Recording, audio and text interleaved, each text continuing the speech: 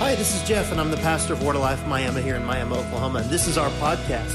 This week we started a new series on Revelation as we hear, as we see, and as we feel Jesus. I hope you enjoy.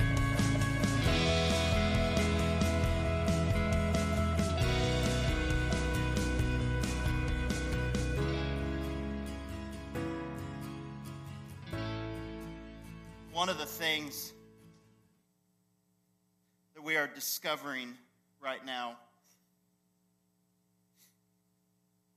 is we can have knowledge of Jesus but not experience the revelation of who he is. I have knowledge of the Sydney, Australia Zoo, but I have no revelation of it. I've never been there. I've never seen it. I've never touched it. I've never smelt the zoo smells, right? I have knowledge of what, I hope I don't lose anyone on this one, of what alcohol can do, but I don't have any revelation because I don't have a personal encounter with alcohol. I'm one of those maybe few people, I don't know, don't need anybody raising your hands and saying, oh yeah, I know exactly what you're talking about. We don't need to go there. The demons have a knowledge of Jesus. The Bible says they believe in him and tremble. They know what he is capable of, but I don't know that they have revelation of who he is. I think it's crazy. I have a knowledge of acorns falling on the roof of the building, on our metal roof. But, I envision you have Satan before his fall in all of his glory. The Bible talks about him being adorned with so many jewels and colors, and their sole purpose was to reflect the glory of God. And the Bible in the King James Version talks about pipes coming out of his being, and they would portray the wind of God blowing through. And his sole purpose was to radiate and glorify God. And he had a moment in which he thought he could be like God. He wanted the power and he wanted the place of God. And in so doing, he wound up no longer abiding in the very presence of God. I wonder if he had a knowledge of God but didn't have a revelation of God. Adam and Eve in the garden, in the very perfect place called the Garden of Eden that God had set up for man to not only have harmony with earth, but harmony with each other and harmony with him to walk. The Bible says that after Adam and Eve had fallen, God came to meet them in the cool of the morning. Can you imagine the encounter that God had set out to have with them? And they had a knowledge of God. Maybe they'd had moments of reaching out and touching, walking arm in arm, but I wonder, did they have a revelation of the nature and the character of God? You see, Adam and Eve, as well as Satan, in the very glory and presence of God, found a place where they wanted to be in charge. They wanted to be like God, and they fell. I would think that if you're in that place, maybe none of us is immune.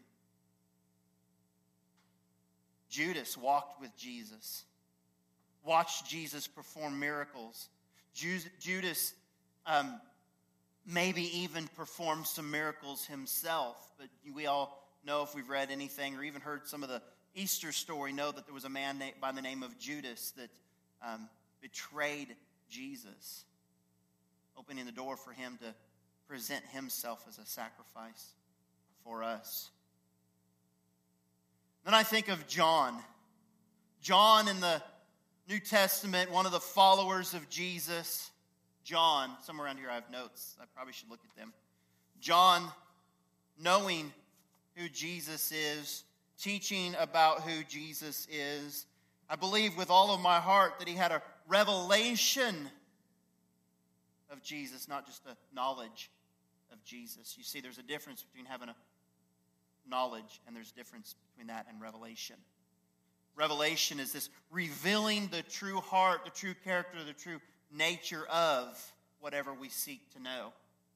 It's beyond knowledge. I know many Bible scholars that have no relationship with Jesus. We can go to our secular universities and sit in philosophy classes and religious classes and be taught by instructors and professors and people with doctorates in theology that have no revelation of who Jesus is. But here's John, and he's sitting and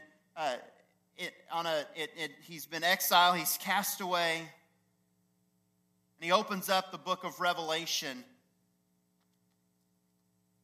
with a revelation. As it opens up,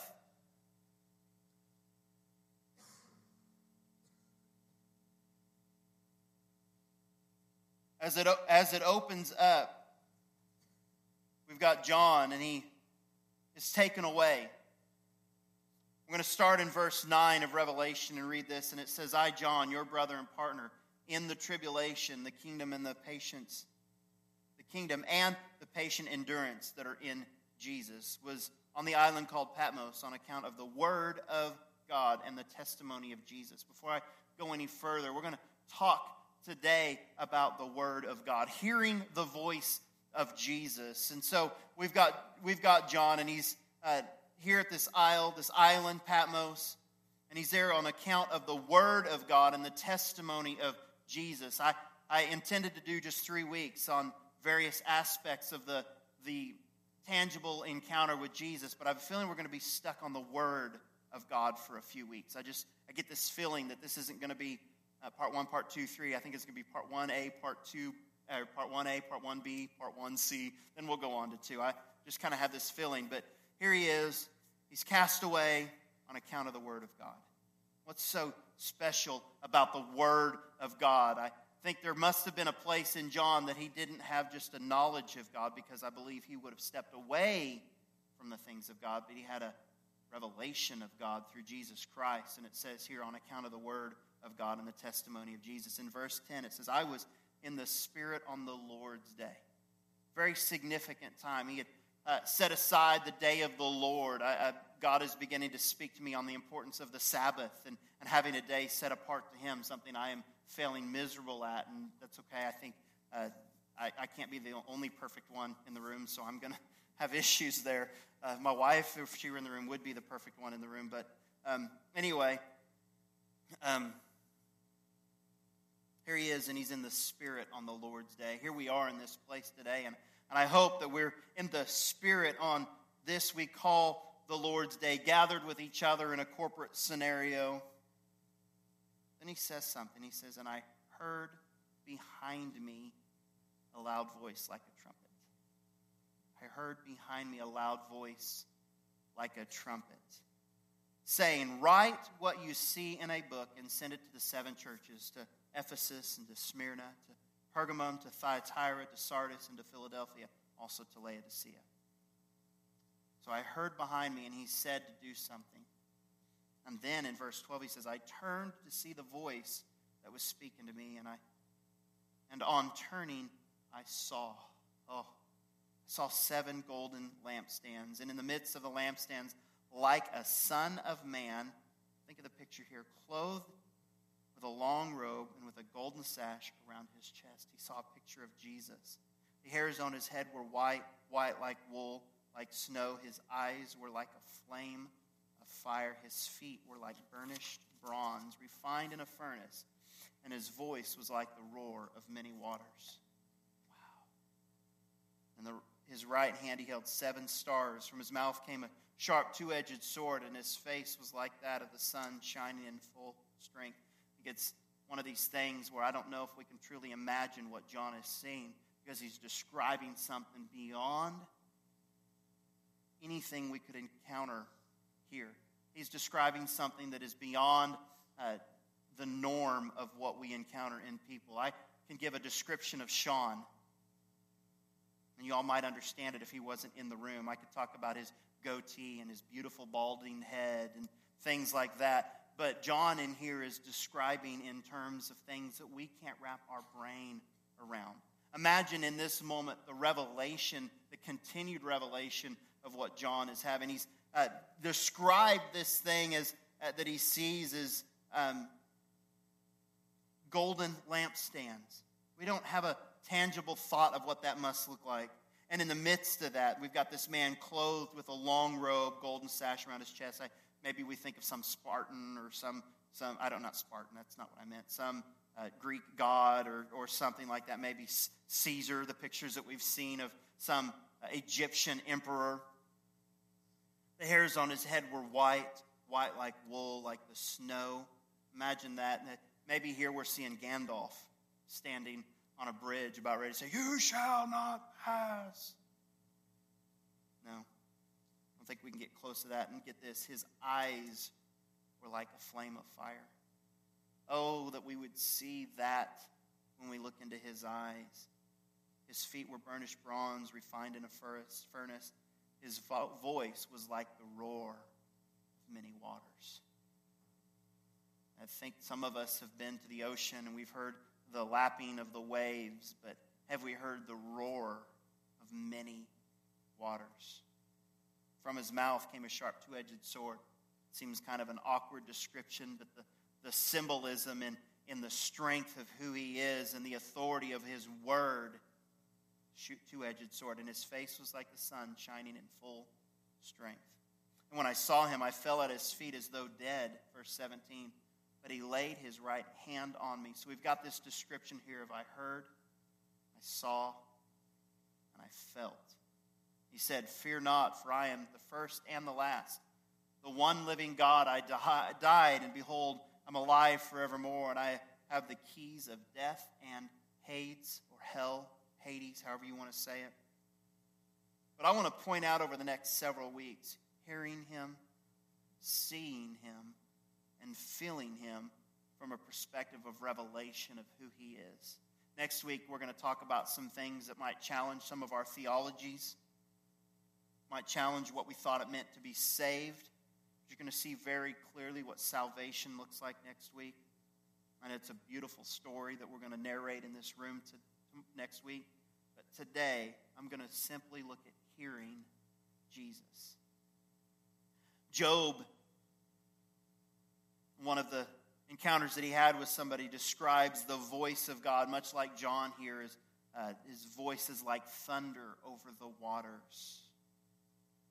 In creation, when we go all the way back to the beginning of the Bible, the book of Genesis, when God created, the Bible says he spoke, and then it happened. He said, "Let there be light," and there was light.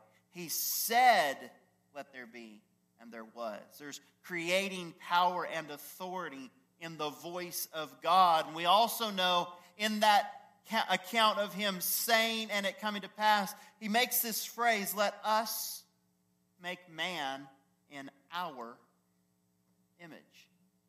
Us and our. There's this implication that there are more than one present at the point of creation. We know just from reading through Scripture that he's not talking about angels. We know through reading the words of Jesus that if they are carrying, he says, in our image, he must be present with somebody. And I would say in this place, he's present with his Son, Jesus, the Holy Spirit. And he says, let's make something in our image. Let us create man and make him in our image. And I can point to some Scripture where we lose the image of God, and Jesus had to come to restore that image upon us through the shed blood of Jesus. And again, that's not for today, but there's some really, really amazing things to see in that. But as I was reading, I was taken to the book of Isaiah. So we're going to spend a few minutes in Isaiah, and then we're going to jump into the New Testament in the book of John. And just bear with me. I'm just kind of sorting through some of this in my mind today. I don't know how organized it is. I just know this. There's revelation for all of us as to who Jesus is through his voice. And the prophet in the book of Isaiah, chapter 30, and we're going to look at 18 through 22, has this encounter that he wants to address about the voice of God. And he says, "Therefore the Lord waits to be gracious to you, and therefore he exalts himself to show mercy to you. For the Lord is a God of justice. Blessed are those who wait for him. For a people shall dwell in Zion, in Jerusalem you shall weep no more. He will surely be gracious to you at the sound of your cry. As soon as he hears it, he answers you. The Lord will give you bread, the bread of adversity and the water of affliction. Yet your teacher will not hide himself any more. Your eyes shall see your teacher. I've got this picture here. He talks about the bread of adversity and the waters of affliction. And it seems like when we go through adversity, when we go through struggles, and we go through trials, one of the first things we cry out to God in that moment isn't rescue me, but it's where are you?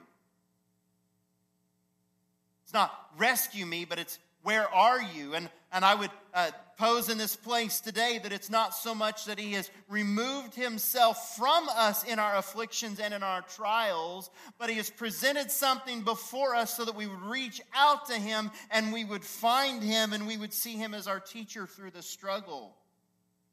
And I love this. When we see him as teacher in this reference, he will not hide himself. Our eyes, they shall see the teacher, and your ears shall hear a word behind you. Doesn't that sound familiar? John was taken up from the isle, and he was caught up in the Spirit on the Lord's day, and he heard a voice behind him. And in here, the prophet says, and your ears shall hear a word behind you, saying, this is the way, walk in it. Jesus says, I am the way and the truth and the life. No man comes to the Father except how? Through him. And he says, this is the way, walk in it. And when you turn to the right or when you turn to the left, then you will defile your carved idols overlaid with silver and your gold-plated metal images. We can look at some symbolism there of going back to our old life and trying to remember what it was before Jesus and putting up idols in that way. But he comes to defile those things, and you will scatter them as unclean things. You will say to them, be gone. So looking at that verse 21, this is the way, walk in it, is what is said by this voice. Hearing the voice, understanding this is pointing to Jesus, we've got in his voice guidance. His voice guides us would be my first point today. His voice guides us. But I need a word from God. I don't know what to do in this situation. Should I or should I not? I'm faced with a new job opportunity. Should I take it or should I stay where I'm at? I don't know how to handle this child. I don't know how to handle this circumstance. I don't know what to do with my bank account. I don't know what's before me. And all I really need to do is hear the word of the Lord for this. And in hearing his voice in our situations, in our circumstances, we find that he is there to guide us. He doesn't leave us alone. He doesn't leave us as orphans. He doesn't forsake us. As a matter of fact, he wants to be involved in every aspect of our lives in a guiding voice. And yet I've never heard his voice. Have you?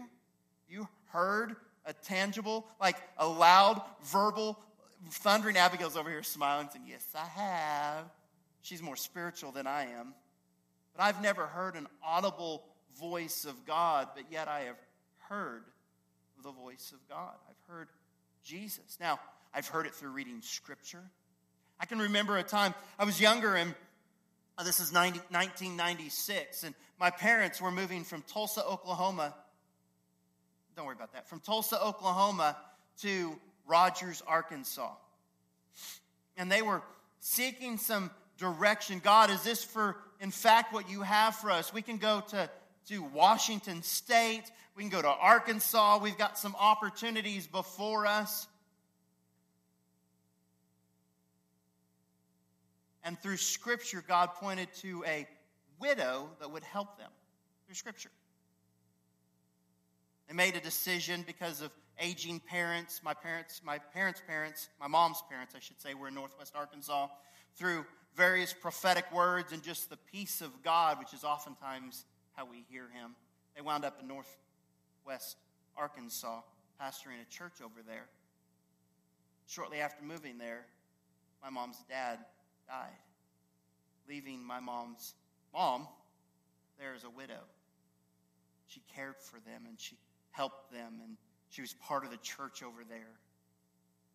God was speaking through Scripture. I would challenge you today, if you need to hear the voice of Jesus, his Scripture, this thing right here is full of his voice, his heartbeat. This is where you can read I don't know if your Bibles have red letters or not. This one does not have red letters in it. But read the red.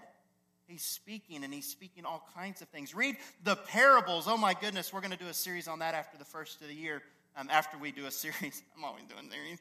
We're going to do a series on, God's already, I believe, thundering what our theme for next year is going to be for the church.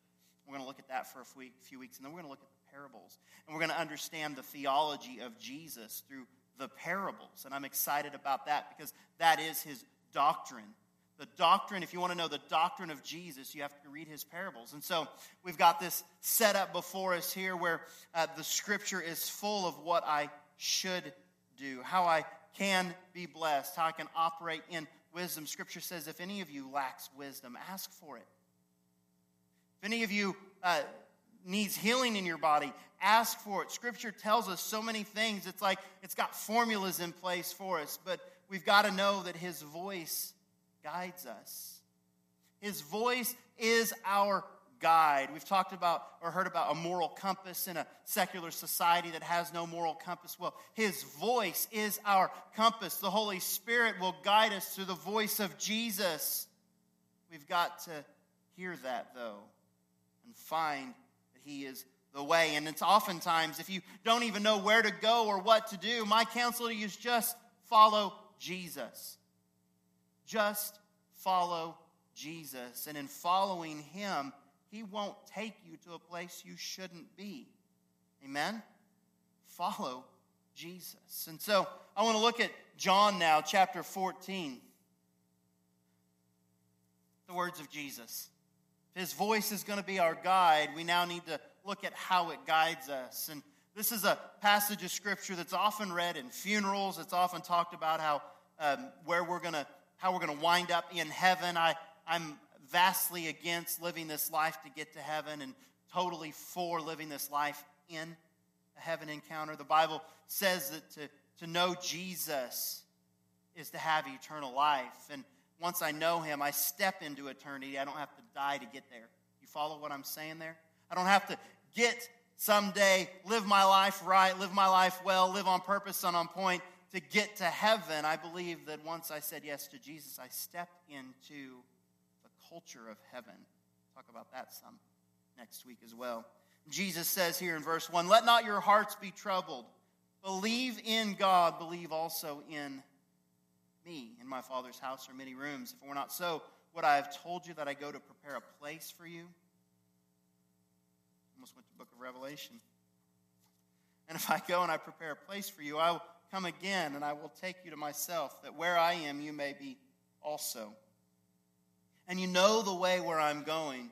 Thomas said to him, "Lord, we do not know where you are going. How can we know the way?" And Jesus said to them, "I am the way and the truth and the life. No one comes to the Father except through him." So if our first point was his voice guides us, then his voice must remind us of our access to heaven, of our access to God. It says, "No one comes to the Father except through me." He is the gate. It's like there's this big, vast something, we'll call it a throne room, to walk into, to experience the fullness of God's presence. And the only way to get there is through Jesus, who is the gate. I am the way, I am the truth, and the life. Jesus, you see, this whole message I could have just gotten up here and said, it's Jesus. What are you going through? Jesus. What do you need to know? Jesus. How do you find heaven? Jesus. How do you find peace? Jesus. How do you answer all the problems of the world?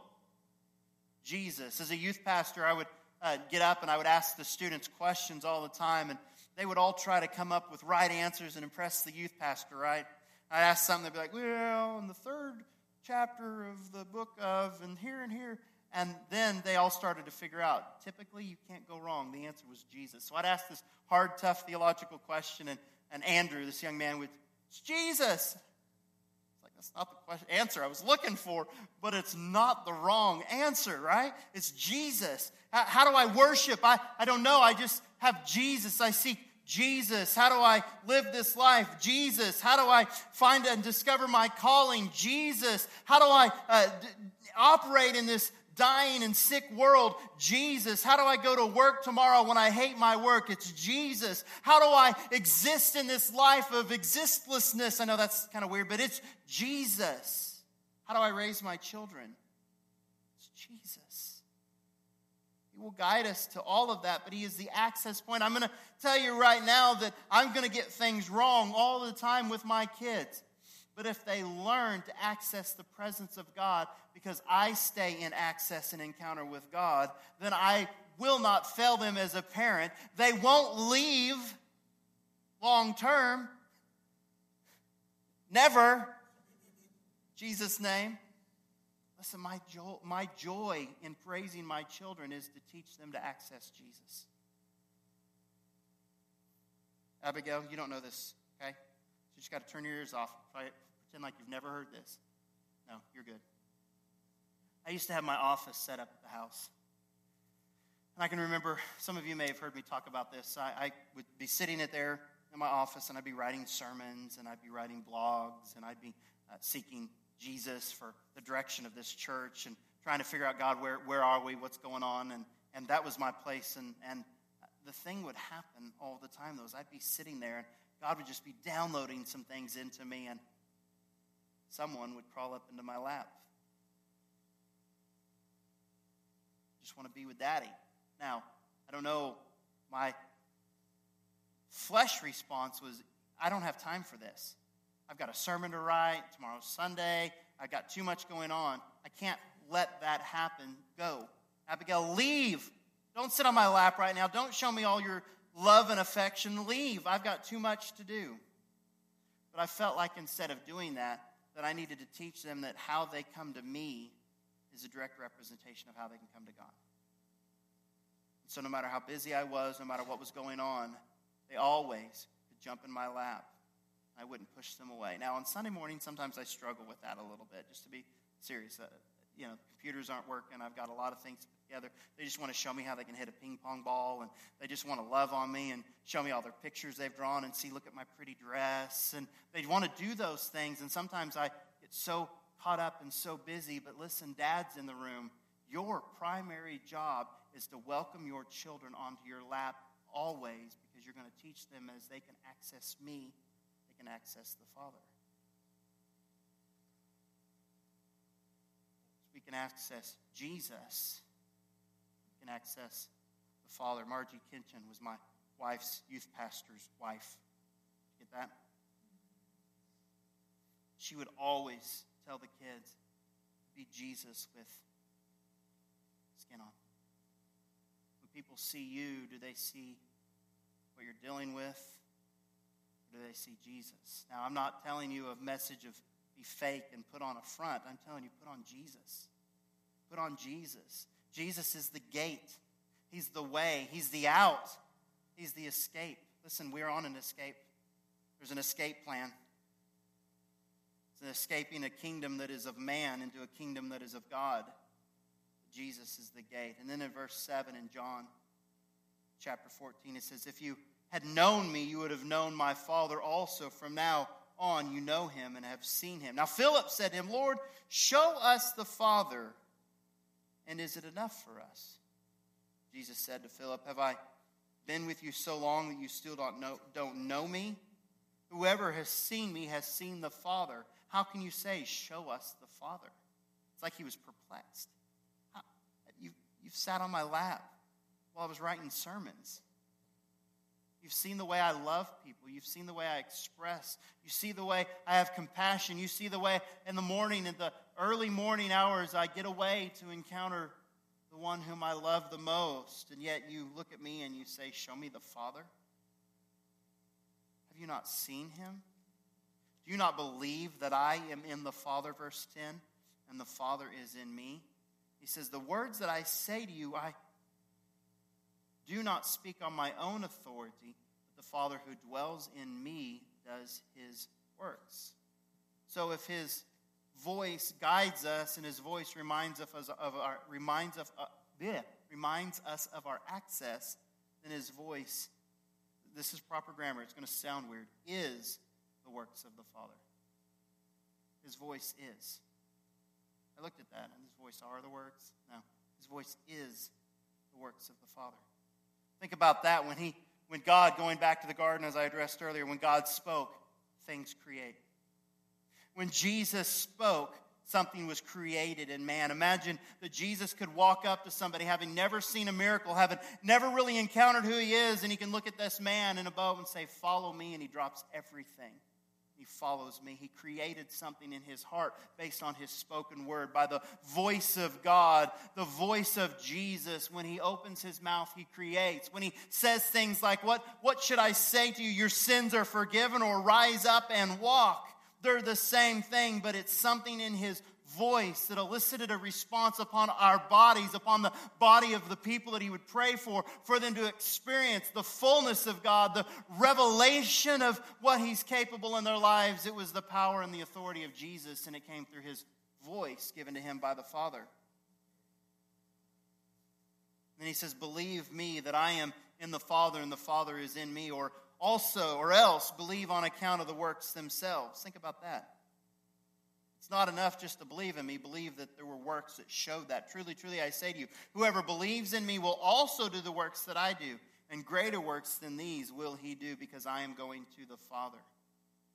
See, what's so powerful in that is we can equate that to miracles. We can equate that to all the great things that Jesus did. But I want to put it in this light. For generation after generation, after kingdom after kingdom, from exile to deliverance, the only way to get to God was through a blood sacrifice.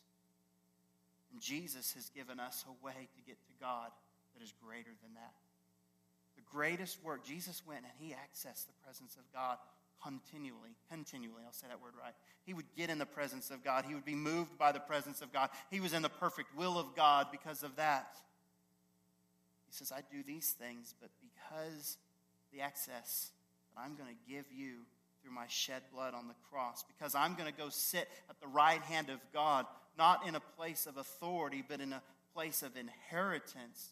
Authority comes with inheritance. But because I'm going to go on, I'm going to sit next to him, there's going to be an access that you have that is even greater than what I'm demonstrating to you on this earth. We're not living there. We're not experiencing this greatness, these greater works. We're not living maybe in revelation of who he is.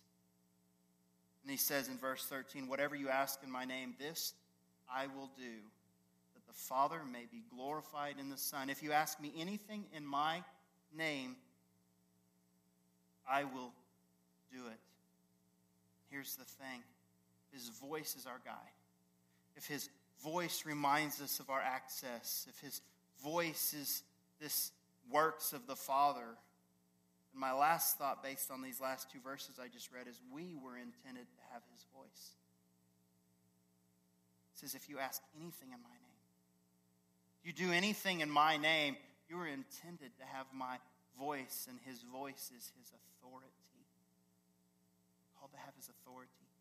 We're called to have his voice. We're called to create when we open our mouths. So when we look at our children and we call them stupid, we're creating something in them. But when we look at them and we call them amazing, when we tell them they can do anything that they put their hearts and minds to, that they're the best at, listen, we're creating in them. When we look at our sicknesses, and I can't help, I know there's some snuffy.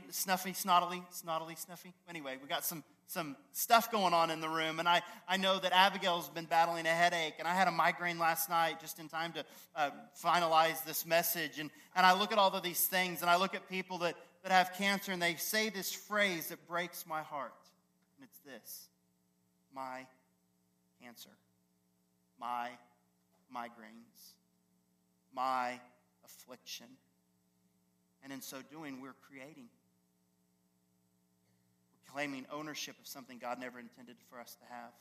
My arthritis, my whatever. And what he's saying is, you might say that I'm exhibiting some symptoms, but he's calling you to say, my healing, my health, my wholeness. And I speak into this building in that same manner, that this place would be full of people who did not know Jesus, who now know Jesus. That this place would be full of people seeking an encounter, a revelation, a realization of who Jesus is. That these walls wouldn't contain what God wants to do. I speak with my mouth that those of you in here in a creative form would leave this place today and find moments of revelation of the goodness of Jesus. That you wouldn't need to come in here for a corporate experience of God to be your only encounter, but you would find Jesus on Monday, and you would find encounter on Tuesday, and you would find revelation on Wednesday, and you would find hope on Thursday, and you'd find your purpose on Friday. Speak those things. The Bible calls that faith. Speaking those things that are not as though they are. See, He's intended for us to have His voice. Another word I think of is advocate. An even greater word is power of attorney. You deal with some powers of attorney probably sometime with your work with people needing to sign loan docs. Maybe you don't. But I used to deal with mortgage lending, and I can remember powers of attorney. And the person was, John Smith would be buying a house, and Carla Carmichael would be signing for him as if he was present with all of his authority. That's what we have in the voice of God. How do we practically do something with this?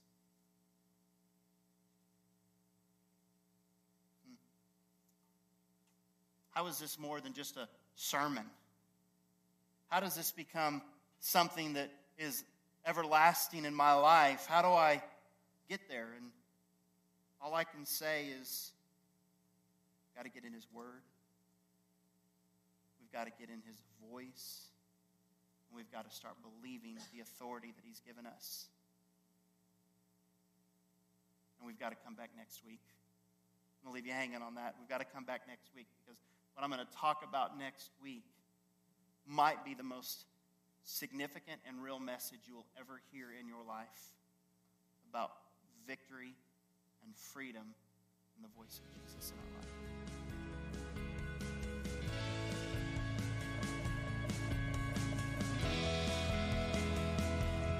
Well, I sure hope you've enjoyed today's podcast. If it has blessed you, please click the subscribe, leave some feedback. Should you want to contribute towards this ministry and all that we're doing in northeastern Oklahoma, feel free to go to our website, WLMiami.com. That's WLMIAMI.com. Click on the Give tab, and it'll walk you through some steps right there. God bless you, and until next time.